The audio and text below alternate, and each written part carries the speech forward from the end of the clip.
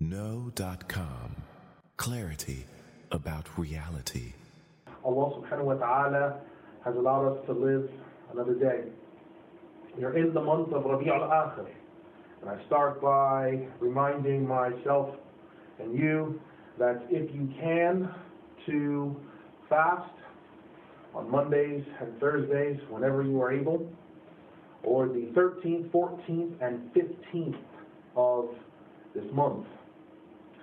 Coming on the Tuesday, this Tuesday will be the 9th of Rabi' al-Akhir. So that way you know you've got time, you've got another 4 days. If you want to fast the 13th, 14th, and 15th, you have another 4 days if you so choose to do that. The reward is massive.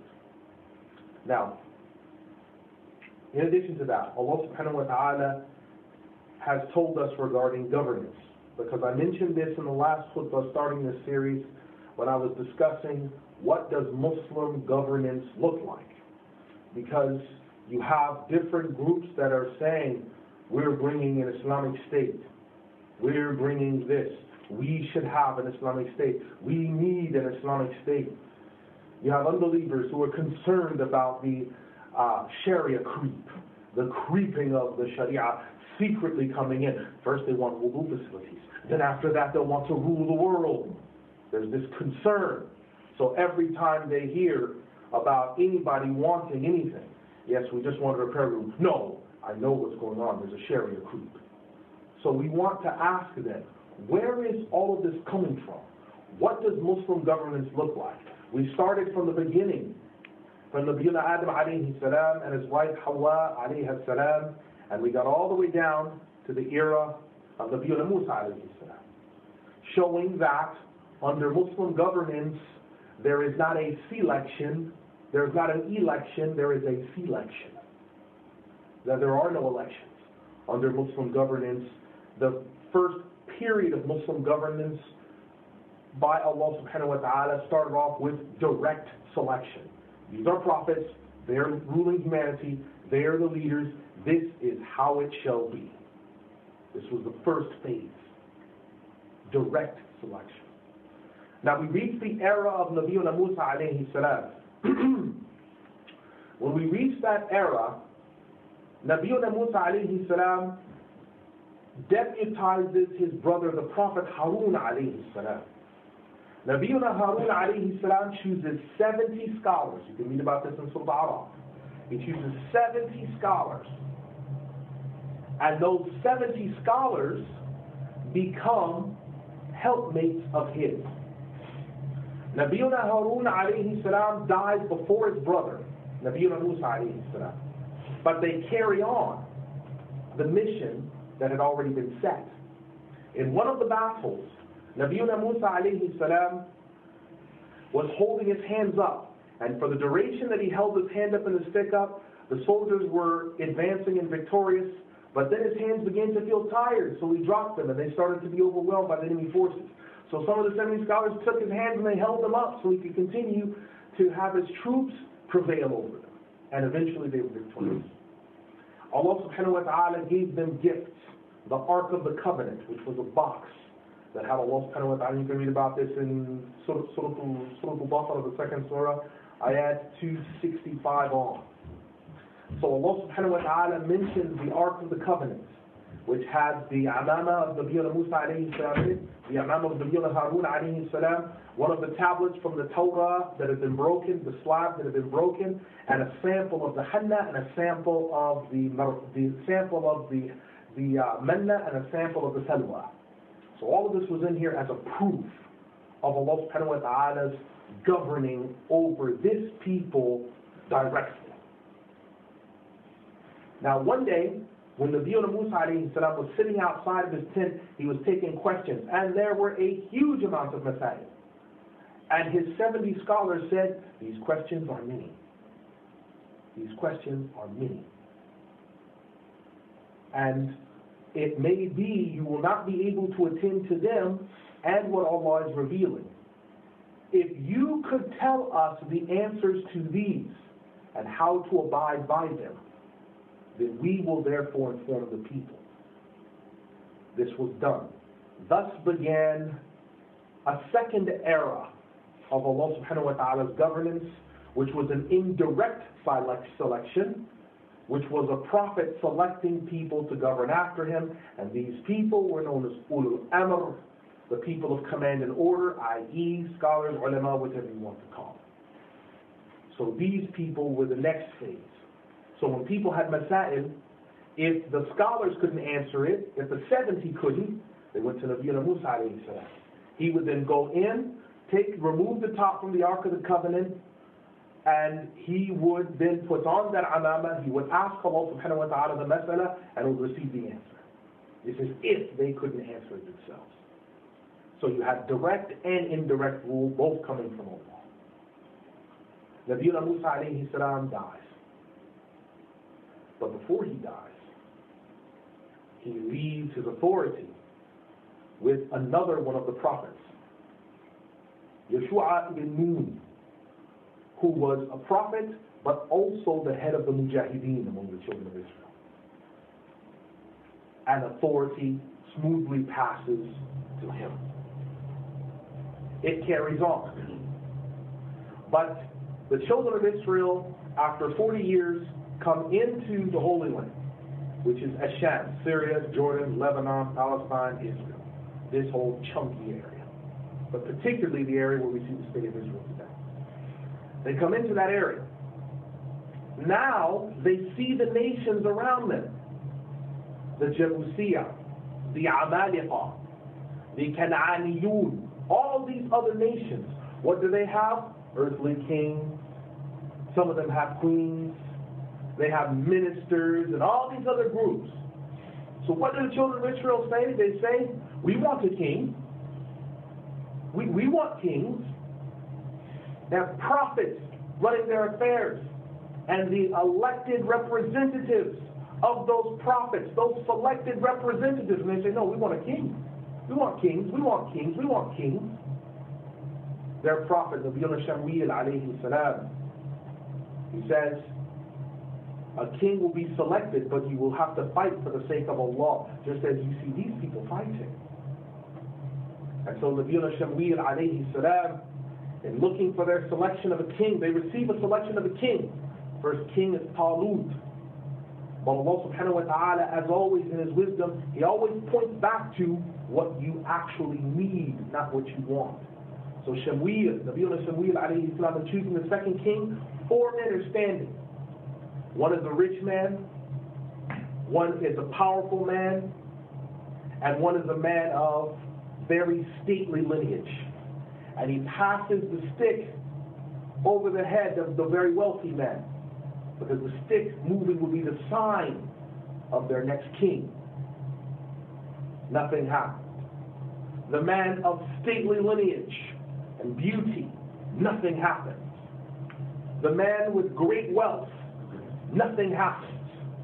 And standing at the end of the row is an unassuming, very thin young man, Nabiyuna Dawood alayhi salam. And the stick shakes with him, and the people are jeering and laughing because he's a young man, he's thin. And he's not from one of the big 12 tribes of Israel. He's from Yechia, which is one of the smallest. He's not from one of those huge tribes like Rubain, Levi, Issachar, Ephraim. He's not one of those huge tribes. Tiny one. Like Dan, one of the tiny tribes. So, he is chosen. And for only the second time in their history, they anoint him with olive oil and they pour it over his head as a royal sign of Allah subhanahu wa ta'ala's acceptance and selection of this king. This is known as a Masaha. One who has it poured over them with this anointing oil is called Masiyah, anointed. You may recognize this because there's a second king who comes, and this is done to him, the Nabi Isa alayhi salam, who also bears the title of Masih, an anointed king. But we'll talk about that later. He is now brought as a king. Allah indicates, if you have a king, it should be these people. That's why Allah made a prophet pass to another prophet. This is what you should have. So the Nabi Dawood alayhi salam rules as a king. He's a prophet king, and there were a series of prophet kings. He was the first one. He looked at a massive field, and there was nothing there. And he said, "Oh Allah, I will build for you a place where only you and you alone shall be worshipped." And Allah subhanahu wa ta'ala says about him, وَاصْبِرْ عَلَى مَا يَقُولُونَ وَاذْكُرْ عَبْدَنَا دَاوُودَ ذَا الْأَيْدِ. Be patient on what the unbelievers may say against you, and remember our slave, Dawood, who had power, al-aid. And in Arabic, it's the expression al-izza. Now, al-izza in Arabic means something very specific. Don't know what it is in other languages, don't care. It's very specific. Izza is where someone has might that is clearly discernible. Where if they are seated in front of you, they have might. And when you look at them, you feel fear of them, not out of worship, but a fear of respect, and you do not glance at them directly in the face. That's that fear. You'll have people from my generation, from my culture, that when they see their mother, and she sits down in the living room, they see their mother, they come in, they kiss her right hand and her forehead, and they never look their mother in the face, ever. That's how I grew up. When we had a family gathering and my mother sat on the seat, they put a tiara on her head as a sign of the family's respect for her. No one could look her in the face. And it's been that way since that time. So that's Izzah, might. So this is what Nabiullah Dawood alayhi salam had. He had might. And Allah subhanahu wa ta'ala said, what you build, when you start building this place for me to be worshipped, you will only finish the mihrab and the walls. You will not finish the entire project. Your son will. But you will name this city. So Nabiullah Dawood alayhi salam, he built the city, he built the walls, he built the mihrab, then he died. This city is Jerusalem. So next time you're speaking to a Jew, he'll refer to it as the city of David. And he's right. He built it. He only finished the outward wall, the mihrab, then he died. He did not finish the entire masjid. You have the next prophet king, Nabiuna Sulaiman alayhi salam, right after. He finishes al-Masjid al-Aqsa the first time, the first building of it. Builds the area up. Strengthens the walls. And this is the beginning of the children of Israel being focused on one qibla, one area, one king, one army, one rule. That's the beginning. So we enter into the era of now just prophets ruling. Now we have prophet kings, and then we have scholars. And as I've said, I can't stress this enough. It wasn't election, it was selection. This is the era of these particular people. Now, after them came a series of layman kings. Some righteous, some wicked. You had Hezekiah, you had all these different kings that came after.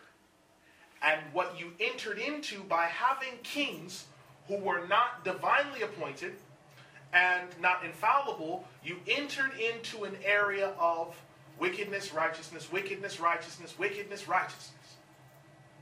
So what would happen is you had kings who were wicked. In the time of Nabiullah Ilyas alayhi salam, they killed 120 prophets in one day. And Nabiullah Ilyas alayhi salam was the one standing. I'll mention very briefly about him. Nabiullah Ilyas and another Nabi, his name was Nabiullah al-Yasa, both prophets. And they witnessed the carnage of what happened. Now, at that time, the king over the children of Israel was an extremely wicked man. And his wife, he'd taken from Phoenicia, which was an area near northern Syria. And she was renowned for her beauty. She was described by historical accounts as being dark and lovely. So she was a woman that had extreme beauty and was dark and lovely. He married this woman, Yechezebel. He married this woman. And she worshipped several deities. the most wicked of which was Baal. Baal was a harvesting deity that demanded child sacrifice. So the prophets that railed against this were slaughtered. Nabiuna Ilyas alayhi salam brings in the era of saying, I will challenge Baal, and you shall see there shall be no defeat for my Lord, the true Lord. So they gather all the priests of Baal together. And they said, and what will happen if you lose? He says, if I lose, then I will be killed. And you will be victorious, and you'll hear nothing more of me. But if I win, you die. And they said, well, this is an easy test. And so the priests of Baal came together, and the entire kingship of that wicked king of the children of Israel was on the line. And they said, we call on Baal to take this offering from us. And they did this 7 days and 7 nights, and they're cutting themselves. And the Nabi Ilyas alayhi salam said, maybe he's asleep right now. Maybe he's deaf. Why don't you shout louder? He probably can't hear you. Ilyasa is mocking them in the background and hissing. Because these are prophets. They know where the victory lies. Nabi Ilyas alayhi salam said, maybe he's asleep at one of your homes. Go wake him up. Just like your statues. The people were furious. So finally, at the end of 14 days, they went to Nabiuna Ilyas alayhi salam and said, and what will you do? He said, I will do something which none of you can do. He made 2 prophecies. He said, first, my offering will be taken. Second of all, this woman who this king is married shall be nothing but a meal that the dogs will lick her blood and clean their meat from in between their teeth. Well, obviously the king was offended. You don't say about someone's wife that's going to get eaten by dogs and stuff like that. So she got upset.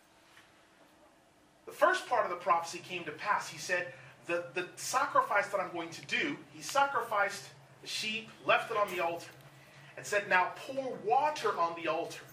Why are you pouring water on the altar? How are you going to burn any offering or anything else? He says, it's not me that's going to burn this.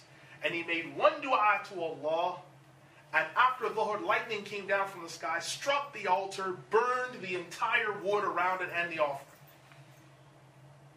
Well, as you might rightly guess, the people were surprised. The priests were all killed. Jezebel was thrown from the window of her house by revelers, and dogs chomped on her flesh in between their teeth and lapped up her blood in the street. Now there started to be a conflict between the rightful rule of the people in charge of the human race and people that came after that started selecting and choosing and building ministers and other things. This was the era. We're coming to the end of the era of prophet kings. And now we're coming into an era of kings versus prophets. And this era would be one characterized with the murder of prophets, the slaughter of the people who enjoin the right and forbid the wrong. أقول قولي هذا أستغفر الله لي ولكم أستغفر الله إن الله غفور رحيم حميد رحيم.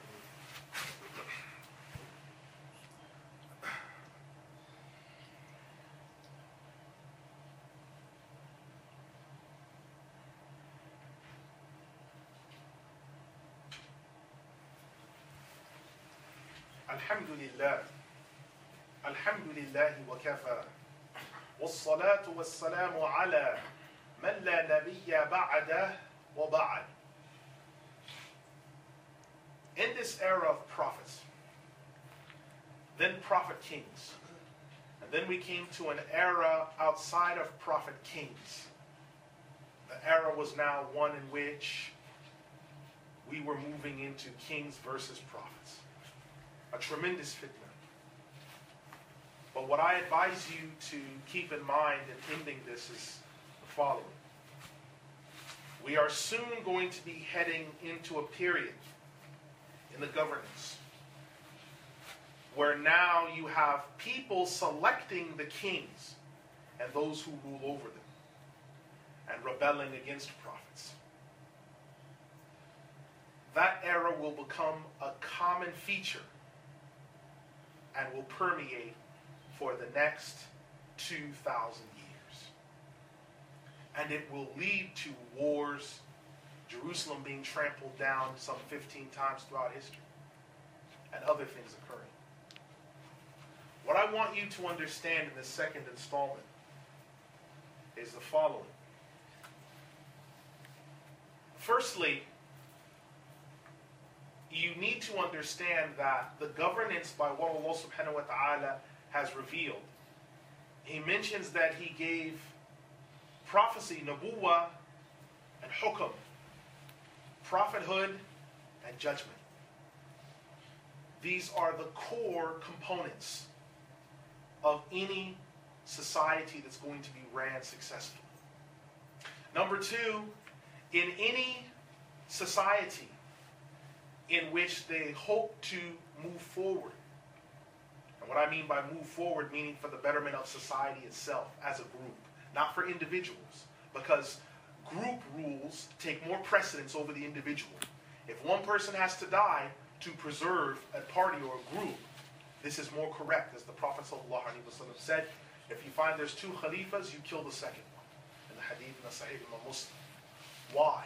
Because even though a group of people may like that second one, it is more important, even though that second one might be virtuous, it's more important that the unity of the entirety of the Muslims is preserved by the killing of that one person than that two clowns stay alive. It's important. You also must understand, in a society where things are orderly and ran properly, cream rises to the top. I want you to go out next time you get a chance and to buy raw milk, or as pure milk as you can. Bring it home, pour it in a pan, turn your stove on gas mark 5. Don't leave it, because it will come to a boil very quickly. You will start to see a very thin layer on the top, and there'll be a thick yellow layer on the bottom. If it's raw or pure milk, that thick layer on the bottom is whey. You scrape that off with a spoon, you put that to the side. If you're looking to pack on muscle and get big, forget those garbage diet drinks, because they only have about 1% whey powder and the rest is chalk. What's making you big, what's giving you a six-pack, what's making you huge is whey powder. Scrape that off the bottom, put that to the side. And you take a teaspoon of that a day, you will notice you'll put on a stone in a few months. And it will be muscle. You'll also notice that thin layer on the top. That thin layer on the top is cream. When you have real milk, cream rises to the top. And in societies that are orderly, their cream rises to the top. There are tremendous athletes who outshine everyone else. And they're there because they have the skills to be there. They're there for that reason. No one votes on who's the greatest of all time. It just is. And it's established.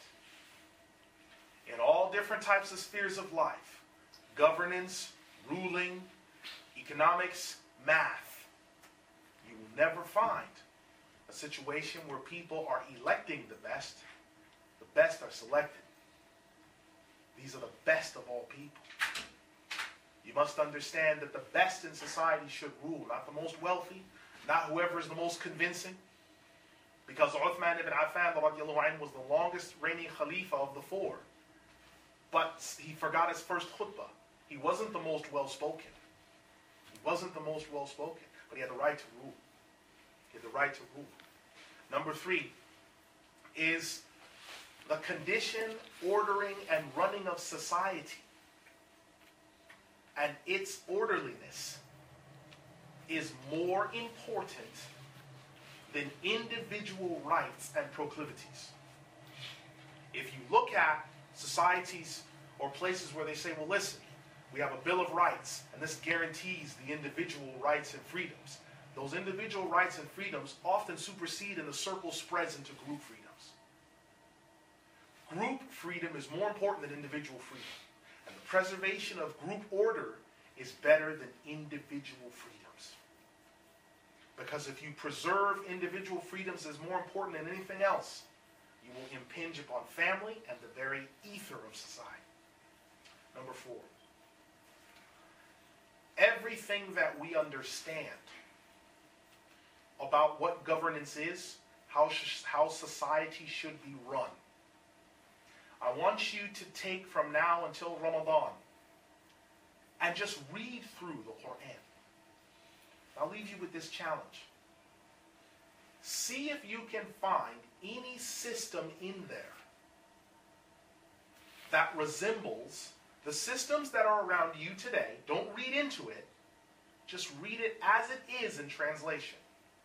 See if you can find any system or any way of governance in there that resembles what you're doing today in terms of what's around you, what you can see around you, or even people that are claiming, oh yes, this is an Islamic state. In fact, see if you can find the notion of a state or a national identity. Oh, these are Egyptians, and these are Syrians, and these are Pakistanis, but these little dark buggers over here, they're Bengalis. They're dark, they're crap. See if you can find any of those significations in there. See if you can find it. Well, for some reason, if you can't, and you won't, then you have to change your thinking. You have to change your thinking. And number 5, finally, I want you to look at this reality.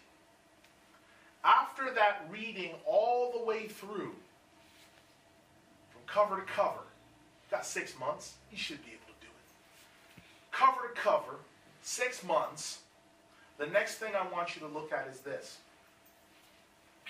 Where have I read into Revelation something that is not there when actually Revelation is something, Allah is saying something totally different to what I have been telling people in the streets? How many times have you heard someone say, Islam is about equal rights for everyone? Is it? So then the woman should have the baby by herself. Well, it's nothing to do with me then. We're getting divorced, let the broad look after herself if we take equal rights. But that's not in the Quran.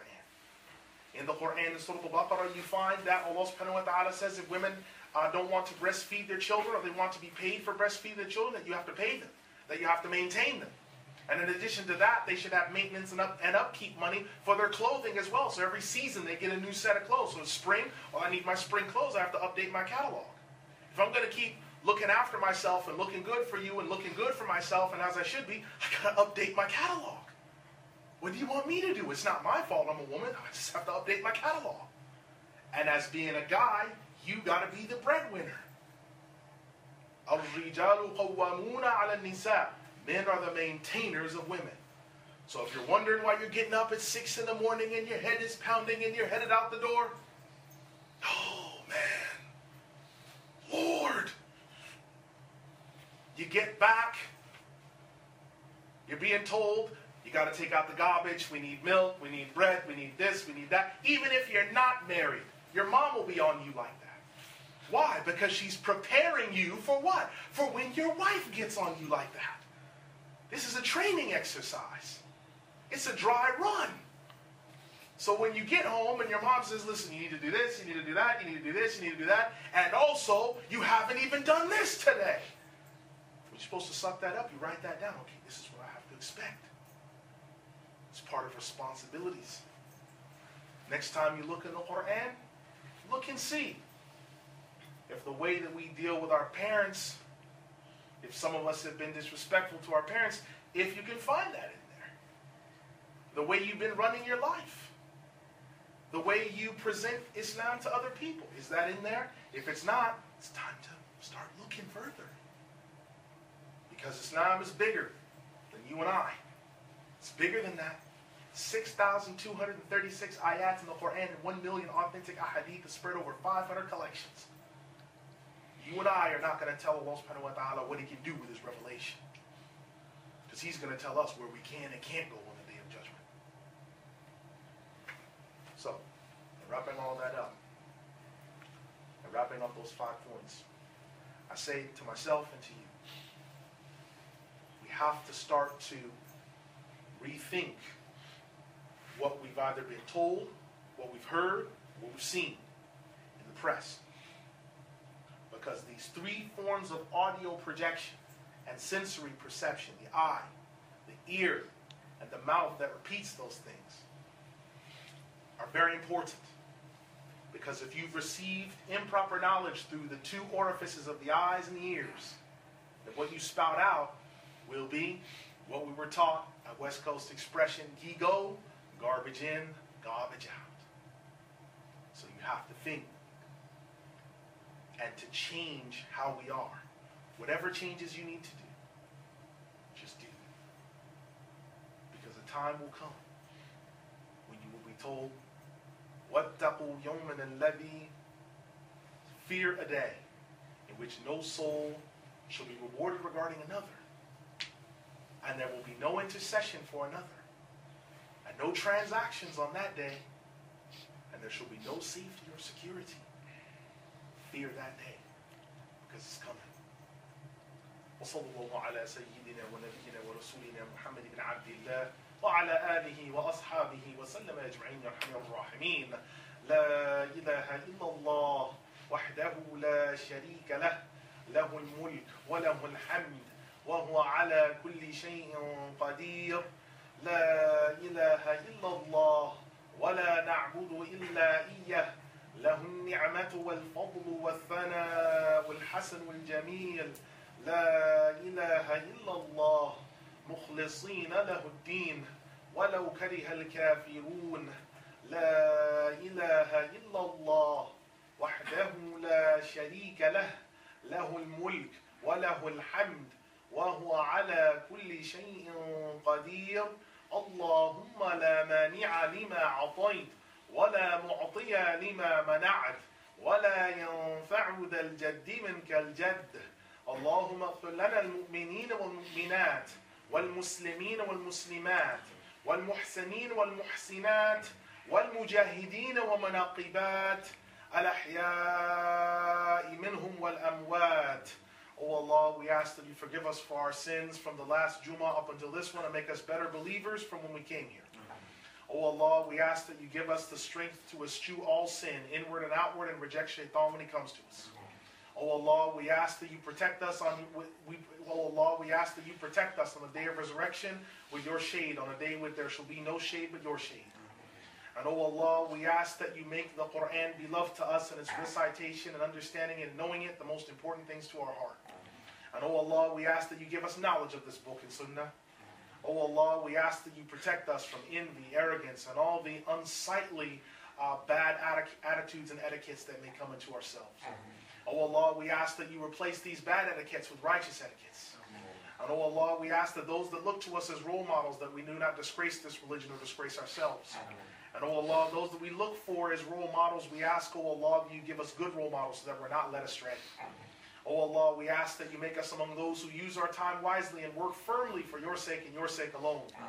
And oh Allah, we ask when shaitan comes to us in any attractive form that we recognize him for who he is and we reject him. Oh Allah, we ask that we do not make excuses for our sin, but we confront it head on and fight against it. Oh Allah, we ask that you give us courage against our lower selves so that we may resist and become better. And oh Allah, we ask that you make us among those who stand firm for this faith no matter what. Oh Allah, we ask that you take cowardice and laziness from our hearts and replace it with bravery and righteousness and steadfastness for your sake and your sake alone. And oh Allah, we ask that you bless this ummah, the first of them, the last of them, the young of them, the old of them, the righteous of them, the unrighteous of them, all until the day of resurrection, and you bless them in whatever state they are in. وصلى الله على سيدنا ونبينا ورسولنا محمد بن عبد الله وعلى آله وأصحابه وسلم أجمعين يا أرحم الراحمين. سبحانك اللهم وبحمدك وأشهد أن لا إله إلا أنت أستغفرك وأتوب إليك. إنه غفور رحيم يا أرحم الراحمين.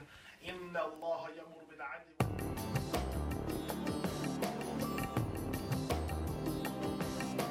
No. Clarity about reality. See more at no.com.